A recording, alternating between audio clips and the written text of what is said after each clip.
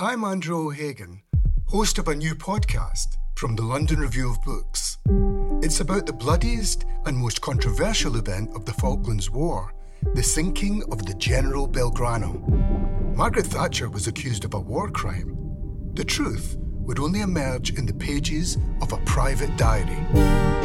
This is the Belgrano Diary. Listen wherever you get your podcasts. Twice.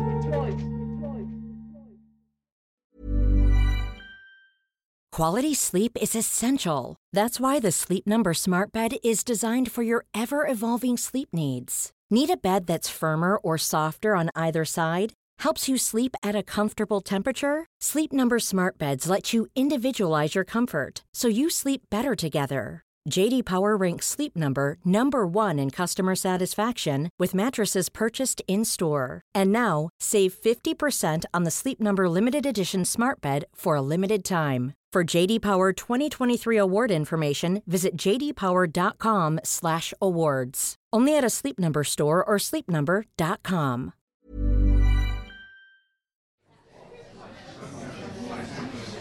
Welcome to the London Review Bookshop. This is the shortest short story I think I've ever written. It's 1, 2, 3.5 pages, and it's called Placing a Call. You are telling me something I don't want to hear. You are telling me the honest truth. We are standing in the garden and it is dusk. There are rain clouds in the sky and midges, and someone is planting a rose bush in the garden next door. The telephone is ringing. I run into the house and pick up the receiver. The telephone is pressed against my ear. Someone is calling and I am answering. I am saying hello into black plastic. But I hear the dial tone and the ringtone happening at the same time. Someone is missing. Someone is trying to get through. And then I remember there's a bird in the garden that imitates a telephone when it sings. I can see it now in the tree in the garden where you are telling me the honest truth. It is singing in an old-fashioned ringtone. It is singing like a landline. I run back into the garden, and it's autumn, and there's a bird in the tree that imitates a telephone when it sings. Your hair is silver, but you are not old. Under your silver hair is your skull, with your central nervous system inside it. It is dusk, and it started to rain.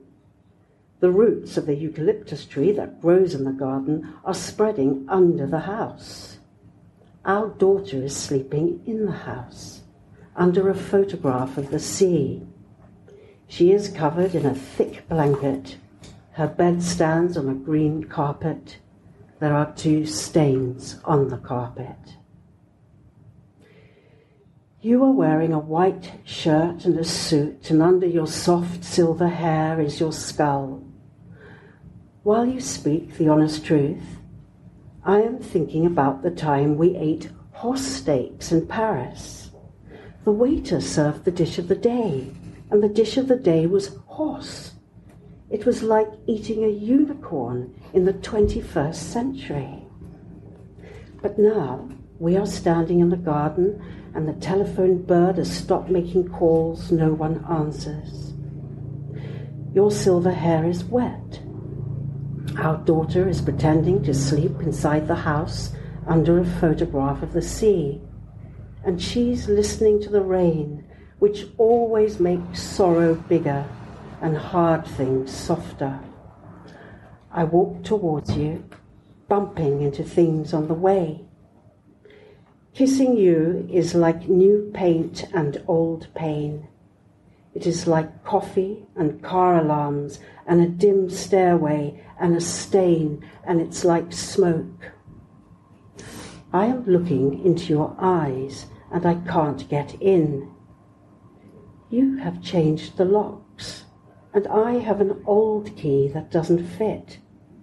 And our daughter is making her way across the garden towards us, holding her thick blanket. You are telling me you are dead. And I say, yes, I know you are. We miss you. And since you've gone, I've forgotten all my PIN numbers. I can't remember the code to my gym locker or where the honey is. And could you tell me again where exactly the sea is in that photograph?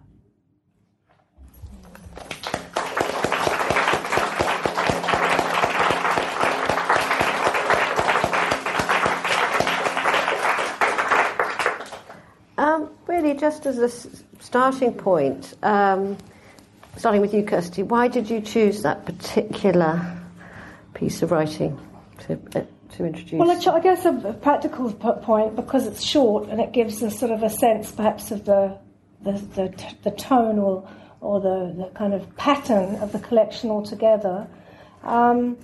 But also, I think, because one of the things that we share is a sense of that the reading of the story is to be involved in an experience that's kind of part of its own making. So the story is not just there to describe something that may have gone on in advance or as some kind of history that's being reported, but rather the story is something that's, that beautiful machine of words that William Carlos Williams talked about when he talked about modernist poetry, that the story is the thing itself. And I think that little introduction perhaps showed that that's where a collection like Infidelities is going to take you. So it was a kind of... But you're inside-outside, aren't you, in that moment? He's just saying short stories don't work, as you're about to go and read a series of short stories. So you're standing in a very unusual place. You're sort of both introducing them, you're observing them, and you're potentially criticising them. Short stories don't work. Yeah. Well, in the same way that you're displacing that whole idea of what the story is by interrupting its sense of time flow and playing with past and present. But it's very clever narrative strategy to begin a book with short stories don't work, because we're all wired to say, oh yes they do. And, so I think that's really smart. So why did you, there's that wonderful paragraph towards the end of the story, which I love. I can't remember the smoke, and there's something very intense and beautiful about that. But why was that, of all the collection, which there's so many varied and interesting things there, why did you choose that one?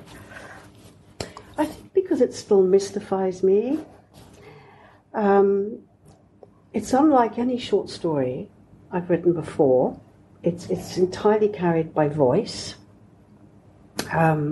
It's built very meticulously.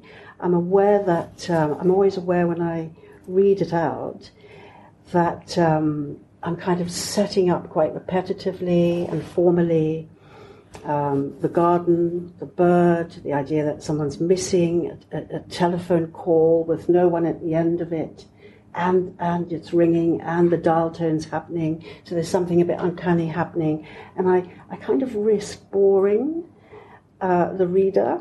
I know I do, and so it went through quite a few drafts because it was even more repetitive. I'd sort of laid down more of that grid, and so the edit was very interesting there. And when I get to, so I knew I had to kind of reward you for your attention, because by the time we get to kissing you, to the kiss. Yeah, that's the background. Yeah. And quite a lot of what has been spoken of appears in that kiss. The stain in the carpet, old pain, smoke, all of that, rain. It needed a kind of epiphany, somehow, a payoff. But yes. And anyway, kissing when it's going well is a bit like that. When I was reading it, I think I mentioned it.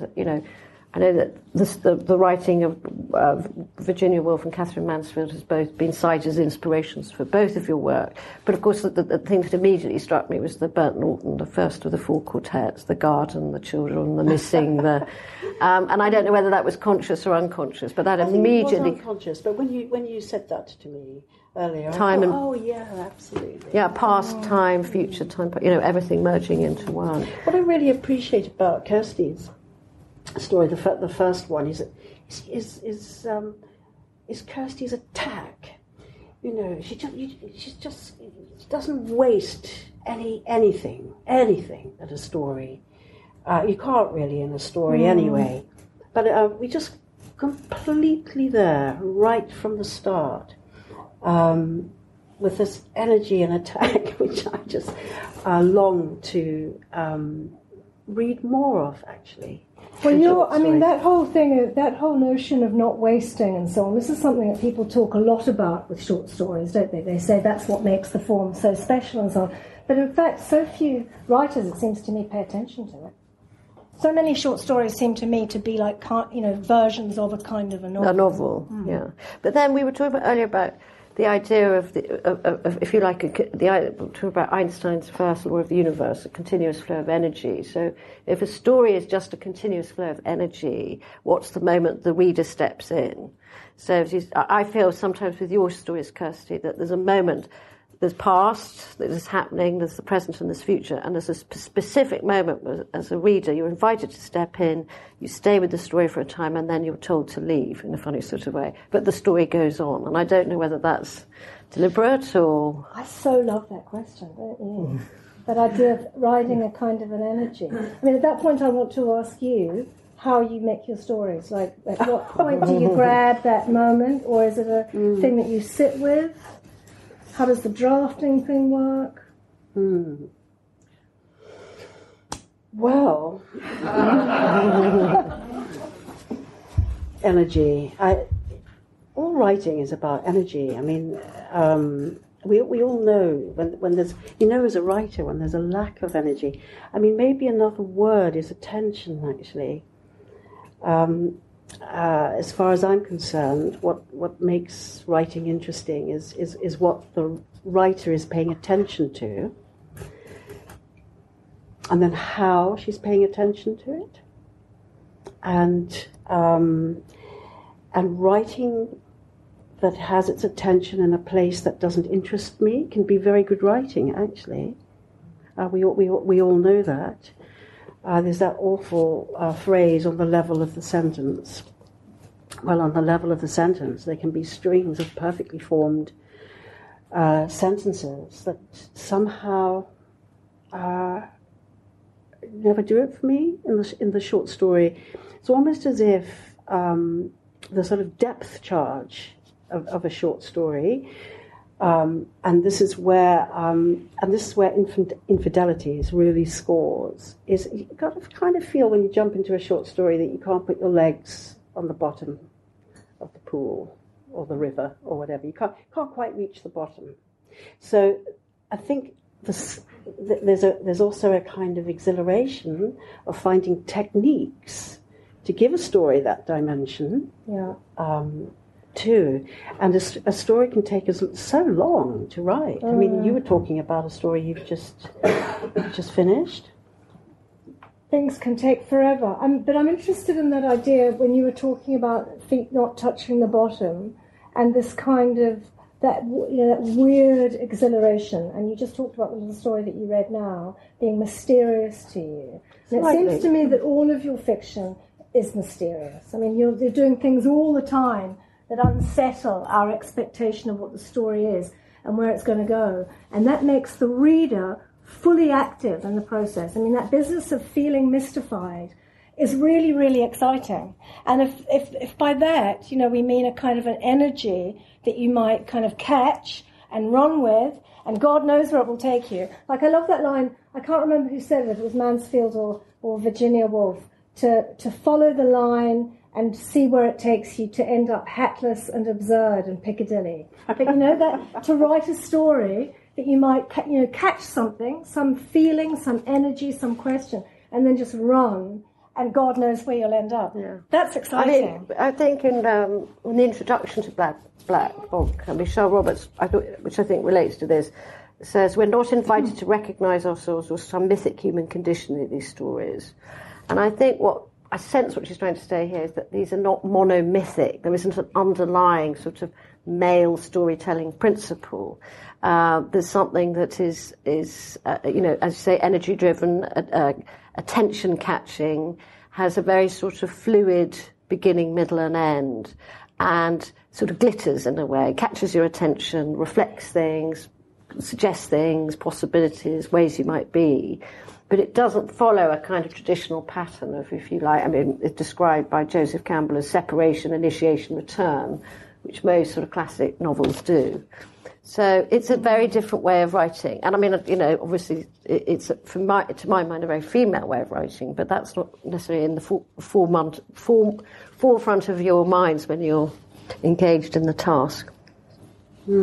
I quite like the Hollywood thing.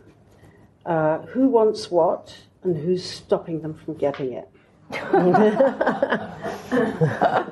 find that very helpful when I write.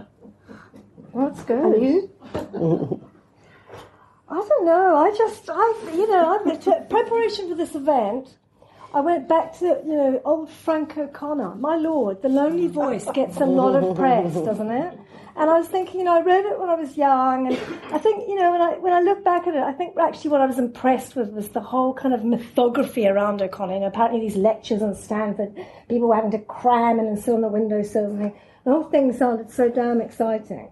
But actually going back to them, all we really are hearing about is a writer that has one particular vision of what the short story is, which is about character and about what may happen to a character and whether that thing that happens is profound enough and whether the story is then profound enough. It's kind of variations on that.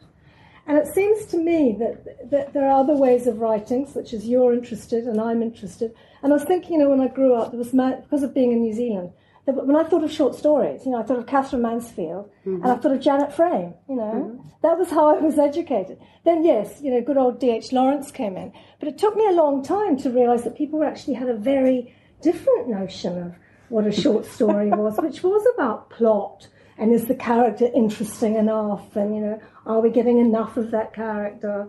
But then, of course, again, we talked about this, that short stories cover a multitude of sins. A short story can be a poem, it can be an essay, it can be a section of a novel, it can be a fairy tale, it can be a single verse from the Old Testament. So, unlike a novel, it covers a variety of genres. So, a short verse in the Old Testament can tell you a very simple story with a beginning, a middle, and an end, and it's usually about it's either about plagues and locusts, or it's about multiple births, or but it's very succinct. It's sort of praxis, I think, exemplified, isn't it? There's no time for mood or setting the scene, but it kind of gets to the heart of it. So I'm very fascinated that, as you say, there's sometimes a very sort of controlled idea of a short story, when it seems it can cover so many different ways of storytelling in a way that the novel, I don't think, does. Well, the short stories are so hard to write, in my view, and that's partly their pleasure. They're not all hard to write, but they're a good kind of testing ground for figuring out what you might be able to do with time, how time might pass in a short story, or how you might introduce a character for 3 seconds. So placing a call, we have a waiter for 2 seconds, but he's serving horse steaks that might be a unicorn, and the man in the garden with silver hair.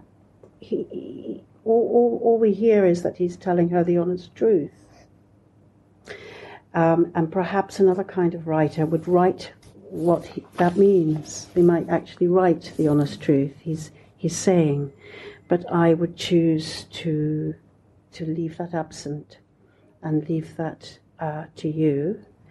And I obviously would have some ideas too, but also those kinds of decisions are so exhilarating. It's so exhilarating to write.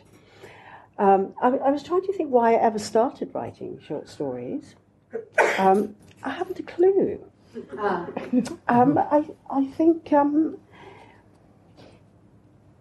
I think the first short story I ever submitted anywhere was when I was 19 and a student to London Magazine.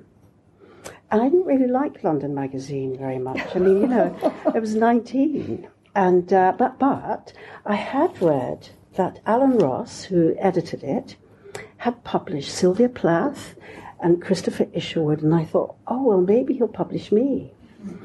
And I sent him a story. I wrote it on a typewriter when I was at university, and I probably sent him the first draft. And he sent it in a stamped addressed envelope, as you did. So my generation of writer, we didn't publish any, there was no online to publish anything. And it came straight back with Tosh written across the first page, with a pencil at the top of the T and at the bottom of the T, sort of in a frame. And I remember looking at that, feeling furious, in the student canteen. It was the Tosh. It wasn't really about gender, it was about class. I thought, that sounds really posh. Tosh. Tosh is posh. Yes. So I rewrote it, and I spent much more time on the rewrite. And it was called Heresies. And he took it. And that's in fact, he took me out to lunch. And I thought we were going to have a great conversation. I was only 19. I told my student friends I was going out to lunch with an editor in London of this magazine, and they all helped me do my hair, and off I went, and we didn't talk about writing at all. What did you talk about? He just showed me pictures of his racehorse. That's like a Deborah Levy short story. So, but I mean, I remember in reading Things I Don't Want to Know, you knew you were a writer before you became one, Deborah, didn't you? I mean, you knew, didn't you? You were very determined there's a very funny essay stroke story in there about coming to London and the lodger and the lids left off things and kind of going to a cafe and sort of being a writer but not quite knowing how to get there. Claire's referring to a section of my essay, Things I Don't Want to Know, and I described being 15 in London, and I'd read lots of books about existentialists writing in cafes in Paris. But there weren't any cafes in London at that time, so I wrote in the Greasy Spoon in the bus station. And I imitated being a writer. I wrote the word England on napkins in a blue biro, just England, England, England, in uppercase, lowercase. And I discovered that writing was a bit like a magic trick, because all the bus drivers, they didn't bother chatting me up or speaking to me. They thought I was just well gone, just. And so I realised, if you make a space around yourself, I think that's a very important part of writing, because we have to be so ruthless with our attention and our focus and our time to write, but that sort of making of a space around ourselves where you're not very approachable, you're just not very nice, is quite important. Did you do that, Kirsty?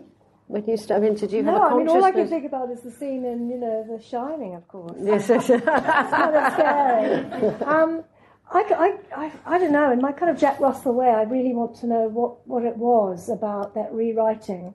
No, I want you to talk. I want you to talk a little bit now. I'll ask that question. Tell us about the story you've just finished. For me, I've always wanted to write short stories. Okay. But did you have a consciousness at 13, 15, 17? Did you go and find your cafe or your equivalent? No, because I'd always done it. And in fact, Leslie Bryce, who's here in the second row, saw some of my early stories, and there were versions of what you described, on that old-fashioned A4 paper that was like onion skin, thick, scabby with Tipp-Ex. And of course, that's what you did in the old days. There were no computer, you did it like that. And off they went to the magazines, and back they came, saying, I remember cherishing a rejection slip from the New Yorker that just had the single word, sorry, written, handwritten. That's brilliant. That's a bit tosh. But I would really, really love to know that. I would love to know what it was about the rewriting that changed it and made you feel that it was something you would then send back, and then it was published. Were you learning something in your rewriting? Yeah, of course. Or had you given him something that you thought was finished, or had you given him something that you always knew wasn't done? Well, it was such a long time ago because it was my very first story, but you can read it in London Magazine. I found a dusty copy of it, actually, in my archive. It's really interesting, this thing about sort of keeping stuff, isn't it? I wish I'd kept Alan's letter. He was absolutely right. He did kind of make me rewrite it. I could see that it needed some work, and I read it again. I read it at 19. It still needs some work, believe me. But what had inspired that story were two things. I'd read about Van Gogh painting an owl in a straw hat, and at a certain time he lit candles. He put candles around his hat, and he lit the candles to give a certain kind of light. And I thought, how dangerous to have these candles on a straw hat, but how incredible. And I was thinking about his last painting, The Crows, and I'd also read an essay by Artaud on Van Gogh. It's called Van Gogh, A Man Suicided by Society. And he suggests that the bullets that had suicided Van Gogh, these are his words, Artaud's words, were already in his stomach while he was painting The Crows. So he had this strange collapse of time that I think really got to me. Maybe it is why. Thank you for your question. Maybe that is why I wrote the story. The idea that you could have the bullets you're going to shoot yourself with in your stomach already when you're really painting those crows was so mind-blowing and odd. And I explored that idea in Heresies. And and I think it was very good of Alan, really, on the second draft to take it. I think it probably needed another draft, but he did. So you have to really work for your short stories to be published. Well, you didn't. I mean, 2 drafts, that's easy peasy lemon squeezy. On a typewriter. Writing quite slowly. Yeah. I love this idea, though, of writing to find out what will happen and writing your way into the story, getting rid of everything that you don't need on the way in order to get into that essential spot. Do you think age helps that, growing older? I mean, we've talked about being writers in the middle of the journey, if you like, and do you think that sense of time collapsing, time is shorter, there's no time to waste, getting rid of anything that's extraneous, unhelpful? Actually, I think it's made me more patient. With yourself? Yes, not fast, no. Just more sort of patient with the work. I just sort of wrote in a fever when I was younger. I just burnt the midnight oil. When I wrote Beautiful Mutants, that was also on a typewriter. There's a photograph of Angela Carter, which I love. She's in her study in Clapham, and there's a waste paper basket full of screwed up paper. And that really is what it was like. It was just surrounded by paper. It's quite an artisan activity. I mean, in some ways, I do really miss all that stationery. Just the feel of the paper and the smell of the ribbon. And my daughter got it, because typewriters are quite cool now. Are they? Yeah, they're sort of making a comeback. and she wanted one for her birthday, so we got her one for 25 quid, a really good one, and she was very kind of into it for the first 3 minutes. And that was just gone. Yeah. I must say, there are still kind of remnants of the typewriter in my own practice, because I had a horrible thing happen a long time ago, which is that I lost pages of a novel, which I never recovered because it was all on screen. So from that moment on, I've always printed a page as I go. Mm-hmm. So I have the pages next to me, and then I work on the pages by hand, and then when I putting them back on the screen, I then do that crumpling up thing. I crumple them up, put them in the bin.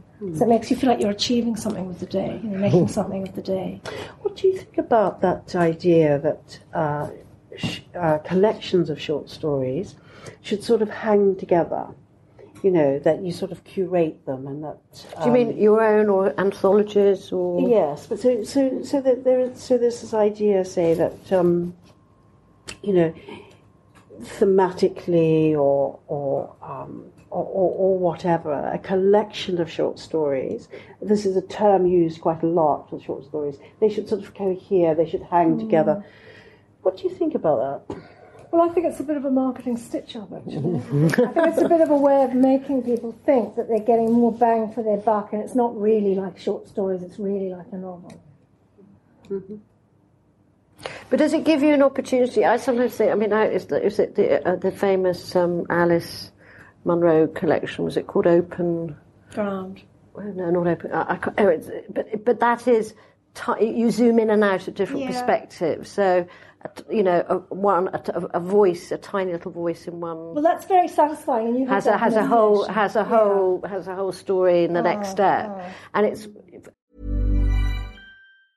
A lot can happen in 3 years, like a chatbot may be your new best friend. But what won't change? Needing health insurance. United Healthcare Tri-Term Medical Plans, underwritten by Golden Rule Insurance Company, offer flexible, budget-friendly coverage that lasts nearly 3 years in some states. Learn more at uh1.com. There's never been a faster or easier way to start your weight loss journey than with PlushCare.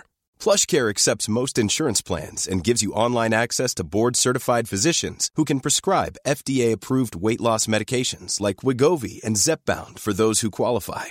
Take charge of your health and speak with a board-certified physician about a weight loss plan that's right for you. Get started today at plushcare.com/weight-loss. That's plushcare.com/weight-loss. plushcare.com/weight-loss. As a reader, it's kind of rather like being in a little universe where you can choose it's like sort of Google Earth, you can go in and you can go out and you get a different perspective, and things are different sizes and have different levels of importance. The only thing I would say is that I find somebody gave me a collection of stories, Everyman collection of stories about London recently. It is literally one of the most turgid and boring things I've ever attempted to read, because just by virtue of the fact that they were about London doesn't make them good stories, and they were the worst of everything, if that makes any sense. They're really good writers, but they were the worst of everything. And I long to in fact I did cast, and I've learnt to cast these things to one side and move on.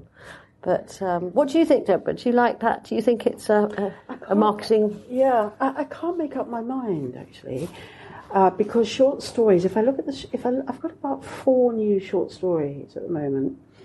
And I was asking myself that question, how do they hang together? And should they? Why should they? They're written at different times. But in the recent sort of 3 years, what would I need to do to put them together? I'm not sure what I think about that idea at all. Something else I wanted to ask you. Have short stories influenced your novels? Other people's short stories, or a short story that you've begun and haven't finished and used in some way? Can I answer that by going back to what you just said? Because I really that idea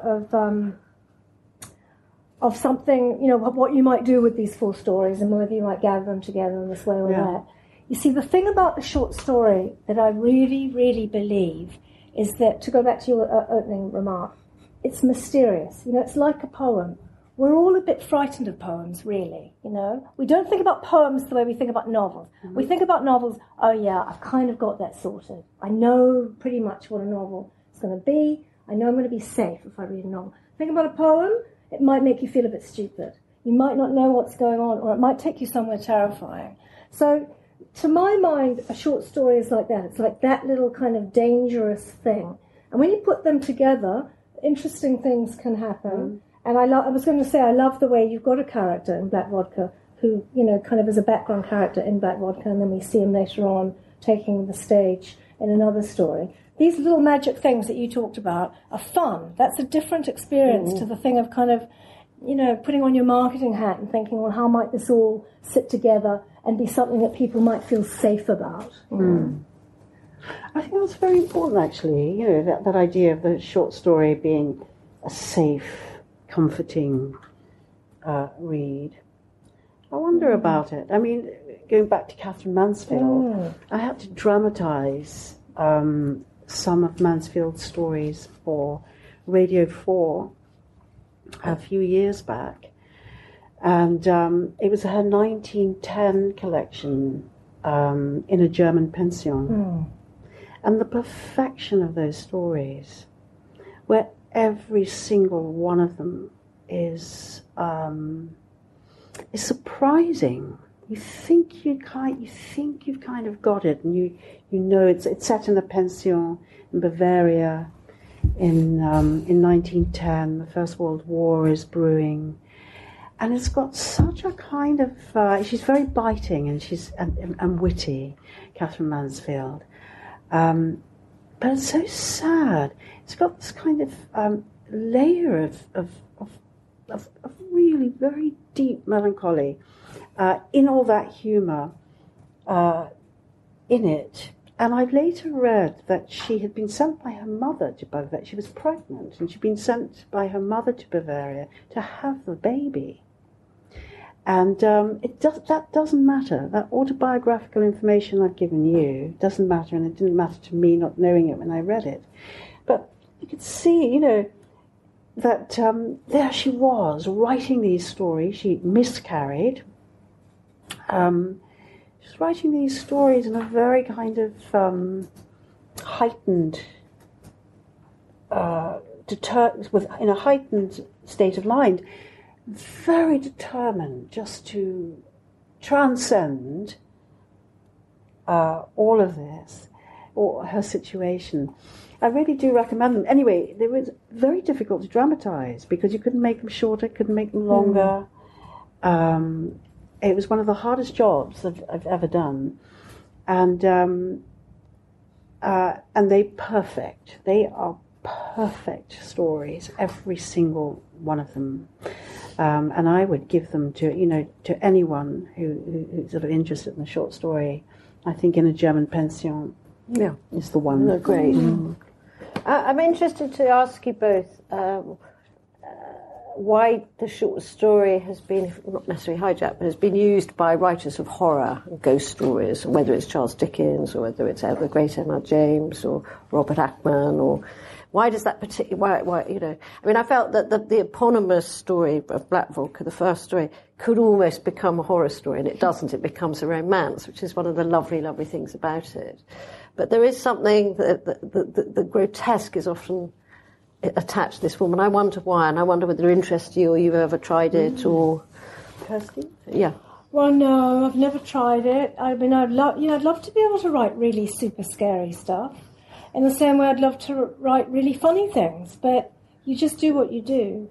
I think perhaps the reason there is a lot of short story, the Poe tradition, goes back perhaps to another iteration of the idea of short stories, which is that it's the story around the campfire, or that it's the story told to children in bed, you know, while the wind is rattling on the wind is rattling on the windows and the rain is pelting down.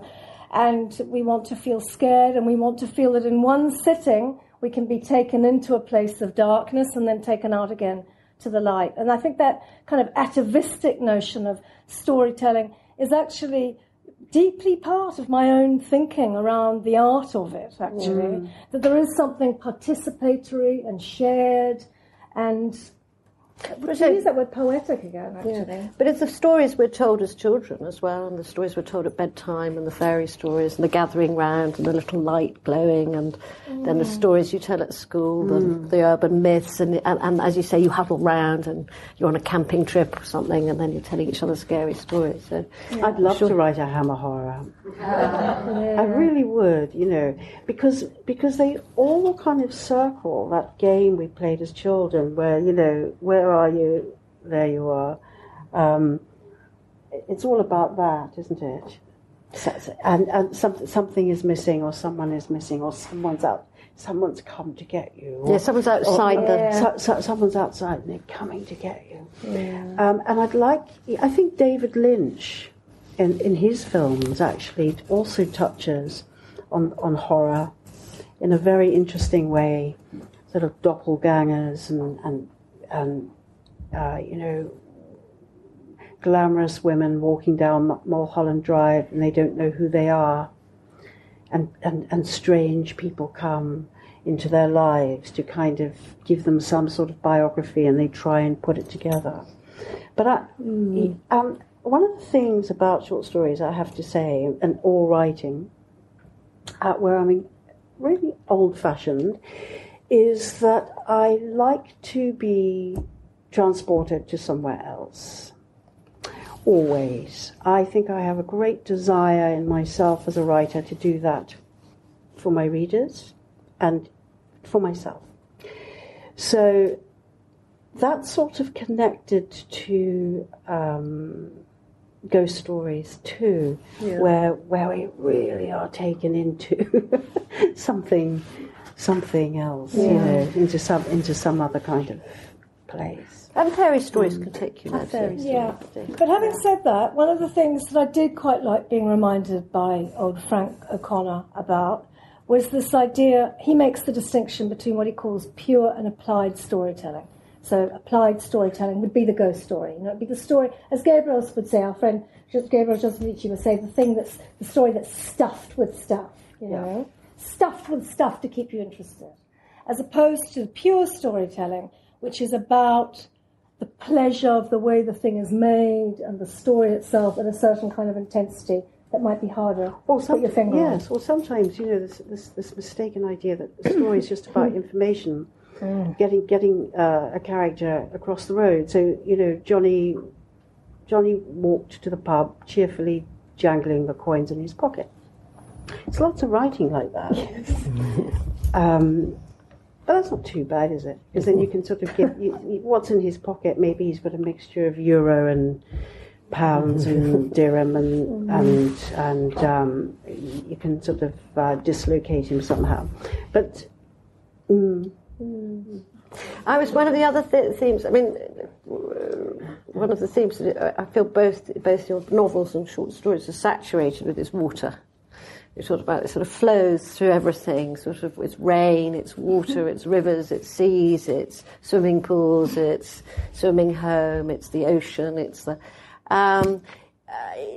does its fluidity and its changeability and its darkness and light, does that reflect in some way the kind of rhythm of both the way you write? Again, it's standing out of the sort of, the chronological storytelling that goes in a certain way, It allows you outside that to experiment and to, sort of free form, I suppose is the word.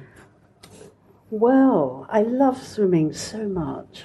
I could almost would rather swim than write. Yes, water is incredibly important. There's a lot of rain in my books as well. I'm beginning to realize these things. In fact, it was a John Cheever short story, The Swimmer. Yeah. That was one of the inspirations for Swimming Home. And that was made into an incredible film. I don't know if you've seen it. Yeah, with Burt Lancaster. And I think it's one of those films that could even perhaps be better than the short story. But the amazing premise of that story is it's set in the 50s in Connecticut, and a man limps out of the wood. He comes to a swimming pool. He looks out and he sees all the other swimming pools in the valley. And he says, these make a river. These swimming pools are kind of a river, and I'll name them after my wife. It'll be the River Lucinda, and I'll swim home to Lucinda. And you just know, as the story develops, that home is not going to be the greatest place to return to. So that's also water in someone else's fiction. What about you? I think it makes a lovely metaphor, water, for a kind of interest that might be uncertain and reflecting, and all the beautiful adjectives that you used in your question. That idea of, the writing taking itself where it will, rather than this kind of forced and willed project, that is about getting to the end or making sure that you've accomplished the business. Can I just read you all a really gorgeous quote? Because in sort of defiance of all the Frank O'Connor, I went back to gorgeous old Flannery O'Connor, and I was thinking, why is it that, all I ever want to do is reread Manners and Mystery, which is like heavily annotated and filled with post-it notes, and I just want to kind of chuck Frank O'Connor across the room. And it's for things like this. This is what she says about the novel, but it works for everything we're talking about. Today, many readers and critics have set up for the novel a kind of orthodoxy. They demand a realism of fact, which may in the end limit rather than broaden the novel's scope. And then, so flooded with the notion that fiction must represent the typical, that in the public mind, the deeper kinds of realism are less and less understandable. So that kind of idea seems to me to reflect beautifully a kind of a watery idea about, what the fiction may be. But it's true, we both do have a lot of water in our work. I think that in the most toxic sort of time of publishing, there was this idea, and also in the way that perhaps writing was taught, was that the writing had to be so hyper-coherent that students didn't dare. Let's put it another way. The writing didn't stand a chance. It sort of died in its crib before it opened its eyes to stare at the world. And that really has to stop. That has to stop. The sort of hyper-coherence, which is just really a... I don't think anyone believes it. I don't think anyone really wants it, because we all know we slam doors sometimes and we don't know why. So, let's and we certainly don't slam doors angrily. I mean, you're absolutely right. The trouble is that writing now, the general kind of quality of writing that surrounds us has inured us to be what I call active readers. That might ask of us that we become engaged and try and figure it out and sort it out. That we know a door just slams, and we know what that means. We don't need that. We don't need the adverb. That's just a simple way of describing that process of a kind of deadening of our engagement as readers, which is to be given a part. Reading is part of the writing. But perhaps, I think we may be drawing to the moment where it's time to ask questions. But I'm wondering, as talking about waters and indeed the Boy in the Sea, surfing, as writers, are you surfing that sort of permeable place between the conscious and the unconscious? Is that what yes. what we're riding here in these stories and these novels? Sure, I would say absolutely. That's a beautiful question, Claire. Yes. Can we put that on the next book, please? Okay, well, that was really wonderful. Thank you. And I think it's time, if anybody has any questions or thoughts or anything they want to share, please put your hand up, and I'm sure Deborah and Kirsty will do their best to answer them. Hi, thanks. That was so interesting. And also, I just wanted to comment on the dial tone and the ring at the same time. That was so filled with uncertainty, in a way, a very powerful image. But I just wondered about, if either of you use the short story as a way of freeing yourself up. As an artist, I use drawing and that's not to say that it's any less, but as a way of being completely experimental and free in order to come back to something. I just wondered if that was the case at all with short stories, whether it's a kind of experimental platform as well. Do you want to kick off? You go. No, I was thinking the thing about your question makes me think about the point of the pen on the paper, because I always do my first drafts with a pen and paper.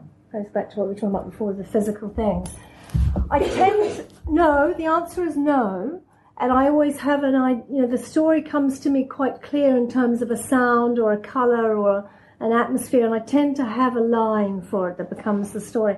But having said that, I then will write and write and write in a kind of very experimental, free-form way to sort of write my way into the story. And from then a kind of drafting process takes place. But I'm interested in the idea of the physical act of drawing being a bit like the pen on the paper and just kind of getting into a sort of a rhythm or a physical process. Yeah, I love your question, absolutely. Short stories are places to really play around with cadence and all sorts of things. I just wanted to find a little experiment in here, just to illustrate what you're talking about. This is from a story called A Better Way to Live, and it's a marriage. My first glimpse of Elisa was through a haze of smoke from the barbecue. My orphan bride wore lime sandals and yards of eyelashes. The registrar from Orpington looked us in the eye and said words like honour and cherish. We said yes. Elisa said yes, and I said yes. We said yes in all the European languages. Yes, we said yes. We said yes to vague but powerful things. We said yes to hope, which has to be vague. We said yes to love, which is always blind. We said yes. We said yes. So that's just an example, of using this form, which I don't think I could use in quite the same way in a novel, just to make the longest yes in a wedding ceremony I could possibly make. So yeah, absolutely. And also it's true, I should have added that of course the lovely thing about short stories is because they're short, it's not like a novel where you get kind of bogged down. It can take years and years and you're stuck with that story.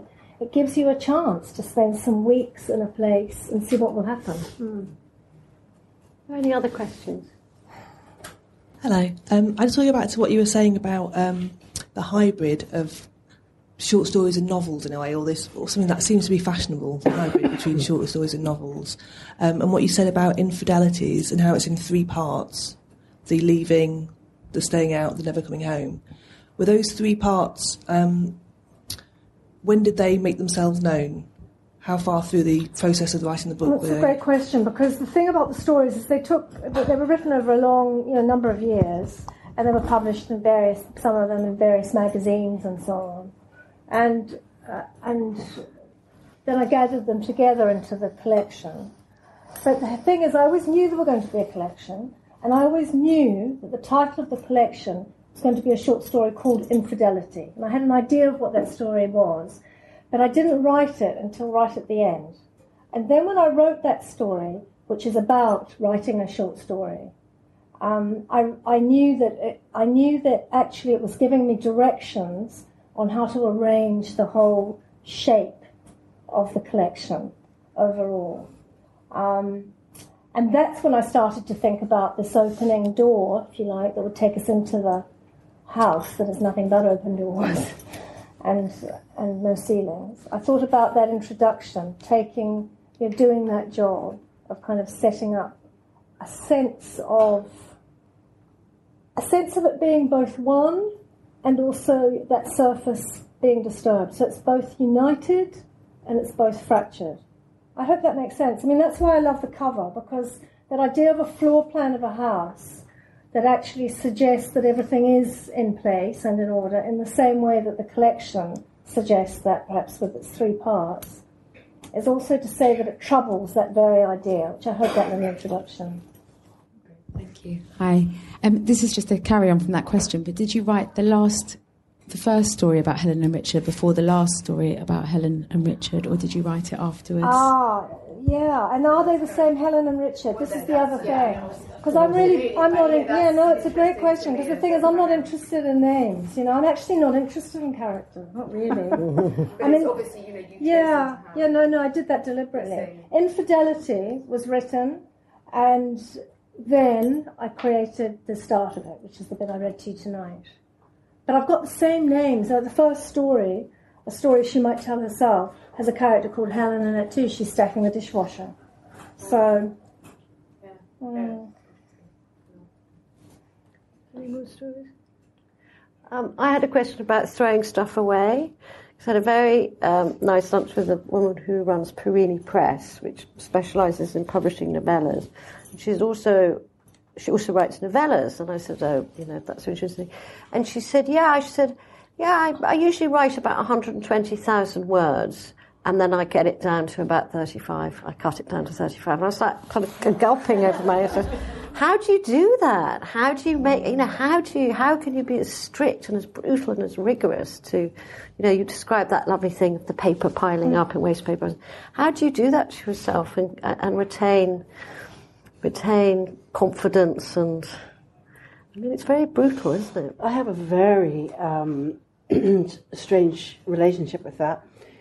Sometimes, it's wise, isn't it? If you're going to cut 4 pages, in those 4 pages there might be 2 paragraphs or 1 sentence or something you want to save, and you most writers, I think, have offcuts. But I have this thing. I just think, no, it can all go. I'm not going to do that. It can just all go, and I delete the whole lot. And the only time, and I start it again. I don't want it. Even though I think some of it's pretty good, it just goes. The only time I came unstuck with that was with Swimming Home, where I did that, and I couldn't recreate those 4 pages. It's usually 4. Just couldn't recreate them. And then a little later, I wrote a chapter for Swimming Home, which I still have, which I didn't put in. And that was about 3 months' work. But it would have sunk the book. And in the end, you're just working for the book. I'm sort of, I guess that's what it is. You work, there's much bigger. The book's much bigger than the author. Yeah. And so it can go, But you still have that section. I do, yeah. I do have that, yeah. And what about you, Kirsty? I like that idea that we might keep some bits and maybe we might put them to use later. I've never done that, but like you, delete. God, block, delete.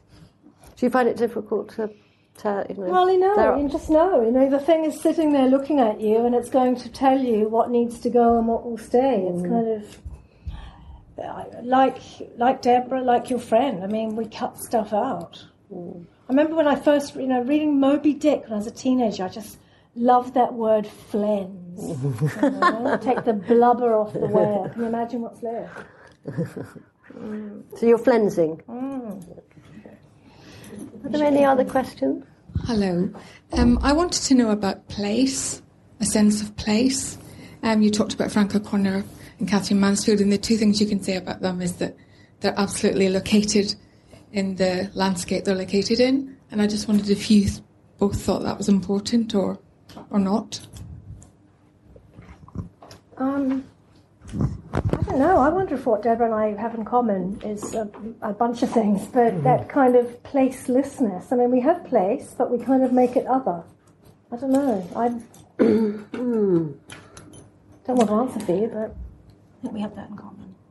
Yeah, well, my novels are set somewhere. The novel I'm writing at the moment is set in southern Spain, in Almeria, and because I know it very well, and I've watched those agave plants grow over the years, and I'm always very fascinated by what the waiters are sweeping up on the floor. It changes every year, sort of pistachio nuts and sardine bones and all of that. I don't like it when place replaces something really important. I wish I could be more specific. Get me in the morning, but sometimes place is a sort of fetishistic, not fetishistic, a rather sort of repressed, a lot of repression in place. It sort of replaces something else that's kind of much more interesting, because we know when place is working in books, and let's just go there. Let's go for Sebald, and it's working. It's not replacing anything. So, of course, place is important, but it's a fascinating thing, place, because when it becomes so obsessed with it, because what's the point of just describing place? Oh yeah, the German Pension thing that you mentioned, that's very much harder. Yeah. But the specifics of place are really important.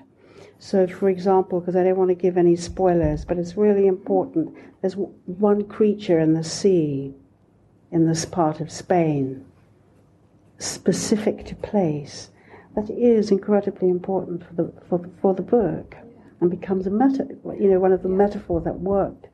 But is it important for the book, or is it important for the reader's sense of the book being true? You see, that's the thing that I think is interesting. I think the reason that place can overwhelm, as you're suggesting, is, again, it goes back to this thing that makes people feel safe. Oh, it's real. Oh, it's got that creature, so therefore I know that she really knows what she's talking about. Oh, in that case, I'm safe. That's a whole different kind of reading experience of a place that can be as real as right here, the LRB bookshop in very place. It can be as real as that, but the writing would make it belong only in the page. The pages of the book are the place. I think that was I actually reminded, I think we've got to wrap up, but I'm reminded of another short story I read, which was a very furious letter by James Fox in the LRB about Lord Lucan, which said there was a particular kind of crab that could strip a man to his bones into New Haven Harbour, and in that lay a multitude of stories. Anyway, it's been absolutely fantastic to hear Deborah and Kirsty discuss, debate, answer questions, talk about their work. They're such extraordinary writers and friends, and I'd just like to say thank you very much. Thank you. Thank you for joining us for this London Review Bookshop event. For more, visit our website at www.londonreviewbookshop.co.uk or search for the London Review Bookshop on iTunes.